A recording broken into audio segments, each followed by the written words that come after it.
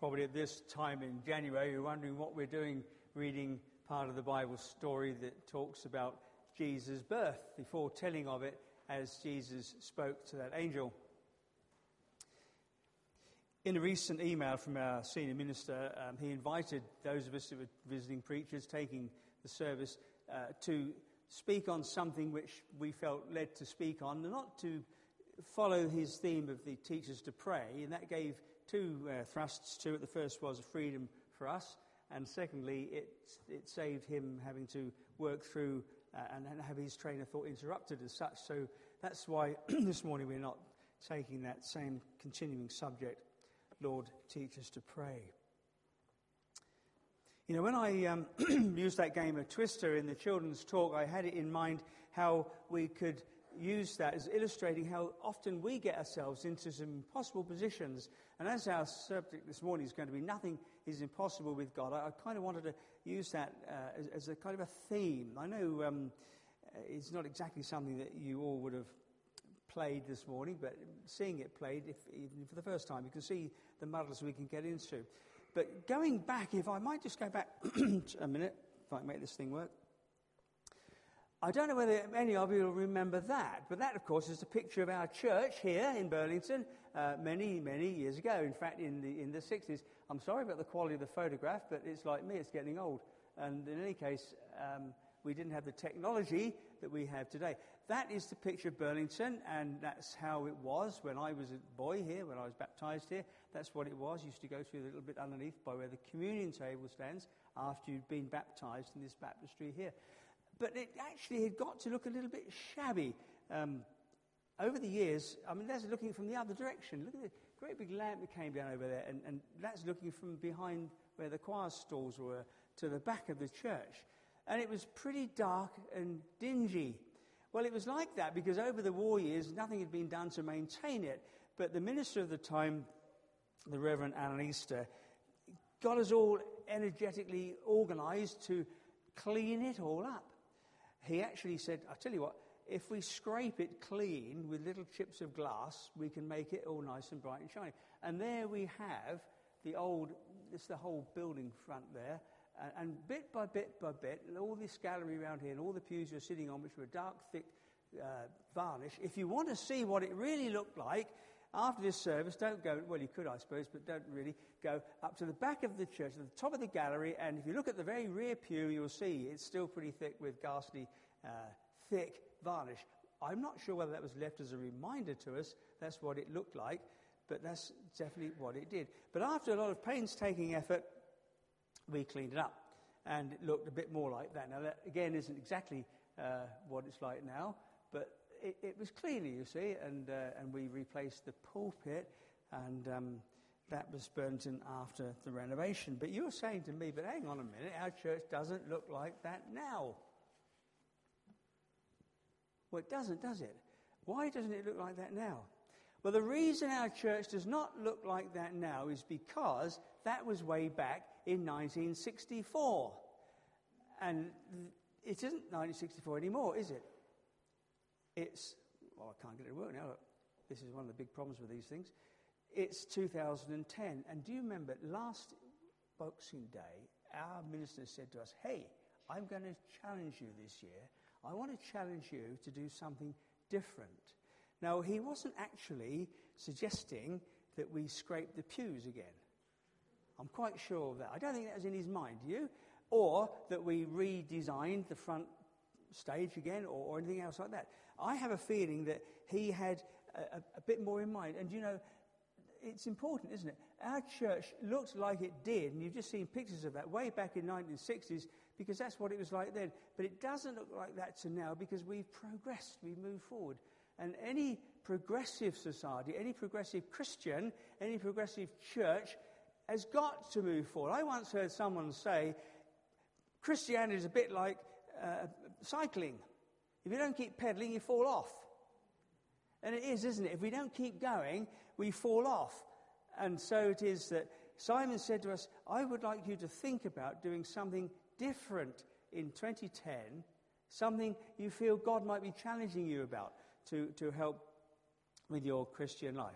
And in facing up to some of today's secular demands, and they are a bit dubious, aren't they, some of them, when modern man, for some reason, seems to be relentlessly leading himself towards a declining standard in today's world, as far as some of us old fogies are concerned anyway. Some of you youngsters here probably don't look at it like that, but actually we do see declining standards in many respects, and it's sometimes a bit of a disaster to us, and we think, well, what can we do?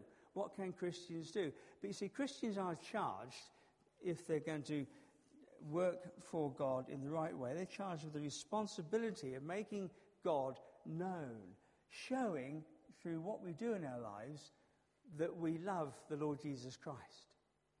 And that means some radical rethinking is now required if we're going to be effective. It's not to say that what we're doing now in our church isn't already radical and effective, but we need to keep on moving forward. It's a continuing tense. You can't just say, oh, we've got here, now we'll sit back on our laurels. It's an ongoing process. By and large, modern society doesn't really want to know much about Christianity, does it? If you ask the typical man in the street what he thinks about the church, then he kind of doesn't really want to know. And in fact, says, well, I don't mind what you believe as long as you don't involve me. And it's all a bit easy, isn't it, for us to say, oh, well, all right then. And we try to be politically correct and say, well, all right, if that's how you want to feel. But actually, there's something more to it than that. This culture we're in now has developed into a kind of anything goes attitude, as long as you don't bother me with it. And so in many ways, to look back even 10 years is bad enough and see what's happened, let alone look back 50 years, because things were so different then. I mean, some of the songs we've sung this morning, well, they hadn't even been written, let alone anything else, and certainly not sung. And as for the pulpit, whereas, okay, now you might say, and I might say in some of my moments, to be perfectly honest with you, I wish it was like it was. I wish it had not changed. I wish we still had, and all those sorts of things. But you know, there's a big danger in that. There's a big danger that we get stuck in what is comfortable, stuck in what we know we can cope with. And that's why Simon said what he did. He said, I want you to think of something that God might be asking you to do this coming year. As I said just now, I don't think he really meant repair the crumbling walls or paint the ceiling or repair this or that, although I'm sure that the Fabric Committee would be extremely grateful for all the help that's offered, and they're doing a tremendous job. But I don't think he really had that in mind. Well, but perhaps he did have, in a metaphorical sense, perhaps he did have in mind the ongoing building of the church, because the church is not the building, is it? It's us. It's the people in it. And he was challenging us to be ongoing, to forward look in our lives. And important though it is to do the basic practical things and build new buildings and keep the place in good repair, it's also important, it's probably more important, that we as Christians keep ourselves in good repair. And that can sometimes mean a rethink, taking stock. And you might be saying to yourself, well, that's all very well, but what can I do? Are you really expecting me to do something that's hard? But you see, nothing that we attempt for God is impossible when we involve him. Nothing. I believe when Simon challenged us that morning, he was asking us to think big, like going out on a limb for Jesus' sake, going out and doing something that perhaps we felt uncomfortable about before, taking a risk in order that through your actions or through the actions of the church, how people see the church, it will see demonstrated a live church, not one that was 50 years old and resting on its successes. This church, when it was built, I can't remember whether I've got the statistics accurate or not. Someone here will tell me if I haven't, I'm quite sure. But it probably seated in the region of about 1,100 people when it was first built. It didn't have that vestibule at the back. It had pews along the sides, which folded down up on the gallery there. And we had more pews out the front here. They've been taken down now for a variety of reasons, including it's easy to get coffins in and out. And there were there were pews alongside here at right angles, and it seated about 1,100 people. Well, we don't have congregations of that size now, but we have got a fair-sized congregation compared with some of the little churches I go to, where you'd all sit in 2 rows at the front, and that would be it. Mind you, they don't. They all sit all over the place. But that's another story. But that's a Baptist tradition, isn't it? That we don't sit at the front, for goodness sake. I applaud these 2 guys at the front here who come and sit here. But there we are. There was a minister once who designed a church, and he said to the architect, I want the architect, he says, would you mind, he says, designing it so that there's only 1 pew. I only want 1 pew. I want it at the very back, because Baptists always sit at the back. So the architect said, well, what happens when it's full? Oh, he said, well, that's the next thing. It's got to come automatically forward, you see. So it slips forward, and another one pops up at the back. So when it's full of people, and gradually, bit by bit, it'll fill up. Okay, said the architect, and off he went. And he did his drawings, and his builders scratched their heads, and they did it. The great day came when they opened the building. And the minister climbed the steps to the pulpit, and he preached away, and after 20 minutes, the pulpit sunk. His secretary had a word with the architect. You see, Baptists don't like coming to the front, do they? But anyway, enough of that. I believe over the last 50 years, because we've been progressive in this church, we have moved some of the furniture. We have changed the design. We've built a new wing out here, and it's being used to God's glory. But you know, there's other things that are going on, aren't there?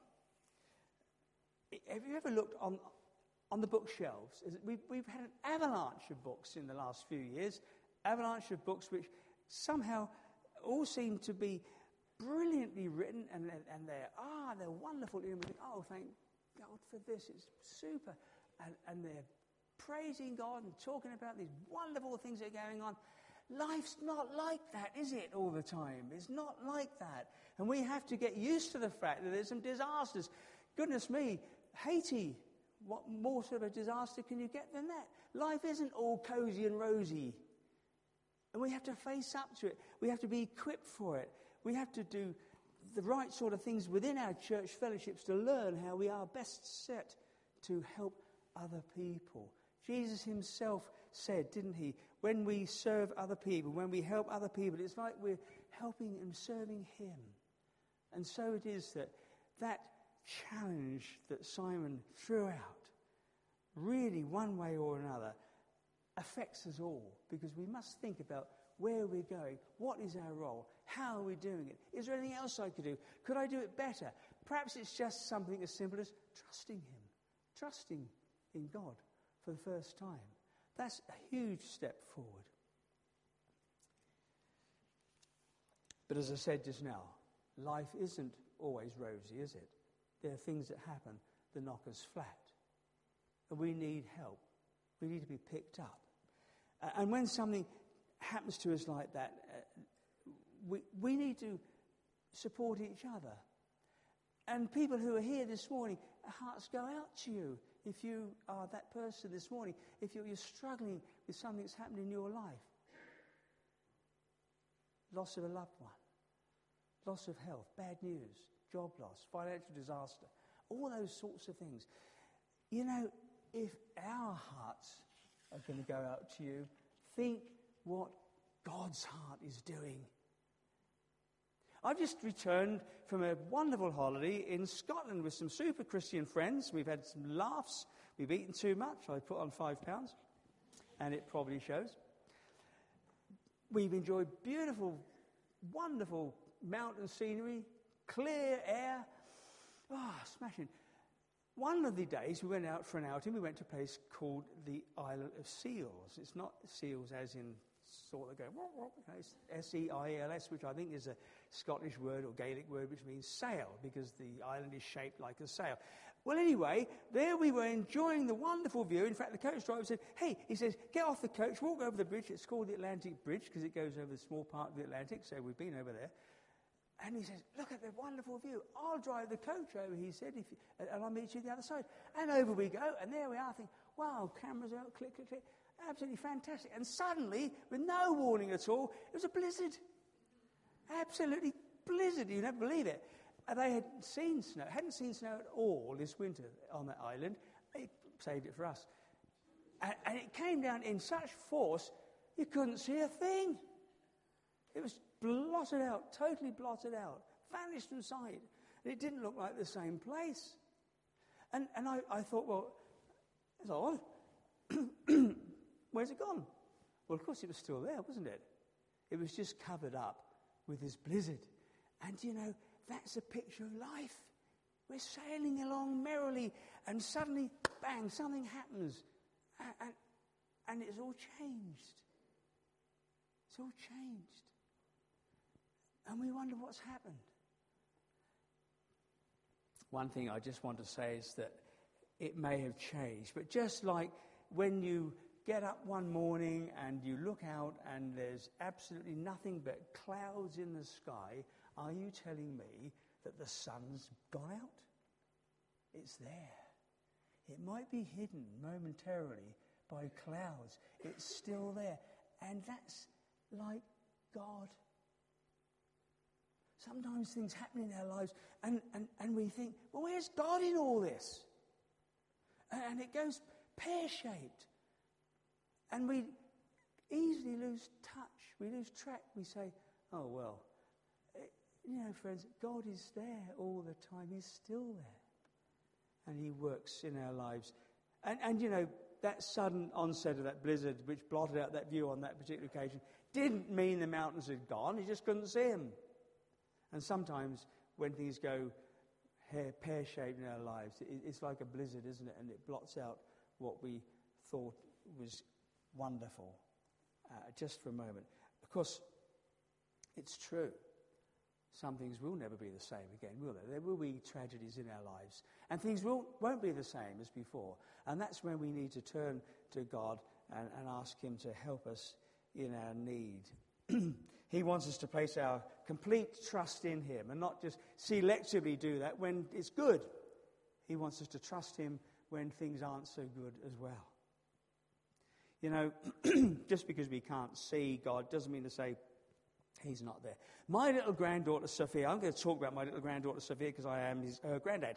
And she comes here, and she's lovely, and you all keep telling us how lovely she is. And she is. When my wife and I take her sometimes to her preschool, do you know what that little girl does? She's only 4. She's going into this preschool, and her little hand will come up and hold Grandma's hand. Or mine. Why? Well, because she's going into a little bit of uncertainty, not quite sure who's going to be there, what it's going to be like today, and so she wants that reassurance, and she trusts. That's the point. She trusts us. We're not going to take her where it's not comfortable, where it's not safe. We're going to protect her. And isn't that like we are with God?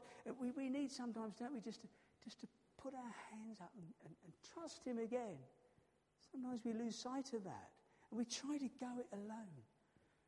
God doesn't want us to do that. That psalm we read earlier on. As for God, his way is perfect. The word of the Lord is flawless. He's a shield for all who take refuge in him. For who is God besides the Lord? And who is the rock except our God? It is God who arms me with strength and makes my way perfect. He enables me to stand on the heights. Your right hand sustains me. There's some lovely adjectives in that. His way is perfect. We can rely on him. He protects us. He strengthens us. He perfects us. He enables us, and he sustains us. Now, what more could we want? What more could we want than all that? We can trust God because for him, nothing is impossible. A moment or two ago, I said to you, I wondered if you were thinking, what on earth are we doing having a Christmas reading towards the end of January? Do I imagine that Mary, the Virgin Mary, had a bit of an impossible feeling about her. I mean, that little extract we did read earlier on, which describes how, in Luke's Gospel, how firstly the angel came, and it talks about her reaction of that encounter with the angel. And she felt highly vulnerable, and she felt a bit dubious too. Bear in mind that although in the first place it was Dr. Luke, and of course doctors know all things there are to know about us, don't they? They've got all this insight, this kind of special way. And it was Dr. Luke who gave that account of Mary that we read there. He said to her, he relates to us that Mary had this angel appear and said, you're great. You see, bearing in mind, Mary had to tell Dr. Luke what had happened, because Dr. Luke wasn't there when that happened. So she told him, and so he's recounting this. Wow, you're going to have a baby. Wow. And we all love that, don't we? When someone says, I'm going to have a baby, or you're going to have a baby. I'm not going to have a baby, but someone's going to have a baby. We say, wow, smashing, what super news, isn't it? Brilliant, wonderful, wonderful. And, but Mary, what did Mary say? Wonderful? Blow that, she says. I don't think that's very wonderful at all. I'm pretty troubled by that. I'm not even married to start with. You think of the shock. How can this be? But Luke says, but that was her reaction. He must have known that because he'd spoken to him. And at first, she hardly did seem ecstatic about having that baby. It wasn't until, as we read later on, she understood what it meant that she began to sort of relax a bit. But at that particular point, immediately she heard that, she said, wonderful. My life's going to go topsy-turvy. I hadn't planned all this. What are the neighbours going to say? And suddenly it went into a kind of a roller coaster mode, you know? And there was poor old Mary feeling pretty uncomfortable about what God was telling her. I wonder whether you've ever felt like that. I wonder, you felt trouble because of something that you've heard and you're not sure how to handle it. You're not quite sure whether that's what God really wants of you. That passage ends up, doesn't it, that Mary said, everything's possible with you. Do you know, I don't know whether any of you ever been to Disneyland. I haven't. I can't afford it. In any case, if I did, I wouldn't go on any of the rides. But I have been up to Pleasurewood Hills, which was built very near where Hilary and I used to live. And they've got some super rides there, or it might be the Yarmouth Fair. You know, the annual outing for the kids was to take them once a year. We were an half mean. We used to take them once a year to give them rides on the Yarmouth Fun Fair. I can remember standing outside or watching the people going up and down on this roller coaster ride. I was watching them too. There's no way I was going on it. And because it takes your breath away. 1 minute you're climbing up this great big thing, and suddenly, boom, you're coming head first down, and your stomach's up here somewhere. Not for me. We can all recall times in our lives when it's like that, can't we? When suddenly it's gone horrible. We thought we were coasting along. Sometimes, God says to you and to me, I want you to take a risk for me. It may not be very comfortable for you. It may seem I'm turning your thoughts, your life, your actions, your kind of service on its head. I want you to think about that because I want you to do something for me. You see, it was only after Mary, going back to Mary for me, it's only after she had put this before God, I don't feel very wonderful, I'm troubled, that she had some reassurance. The angel reassured Mary. She would be protected by the Holy Spirit. She needn't be afraid. Nothing is impossible with God. And so, like it was for Mary, whenever God presents us with a tough call for him, to work for him, stand up for him, however daunting that might appear to be, however impossible you might think the task is, remember that with God, everything is possible. You see, after the angel visited Mary, she felt a bit more relaxed. We can read that on in the story. That Christmas story, of course, continued with an 80-mile dash across the desert, really, from Nazareth to Bethlehem. No distance at all by car, but you imagine 80 miles along rough tracks, bouncing on the back of a mule, stubborn old mule, when you're kind of 9 months pregnant. Well, I have to imagine it, but I guess you mums here can't. I bet you can think a bit more positively about that than I can. And there was Mary faced with this enormous problem. But God said, I'll look after you. But that was a big ask. She had to trust God. That was a big ask. And sometimes that's the point, isn't it? God asks of us something big.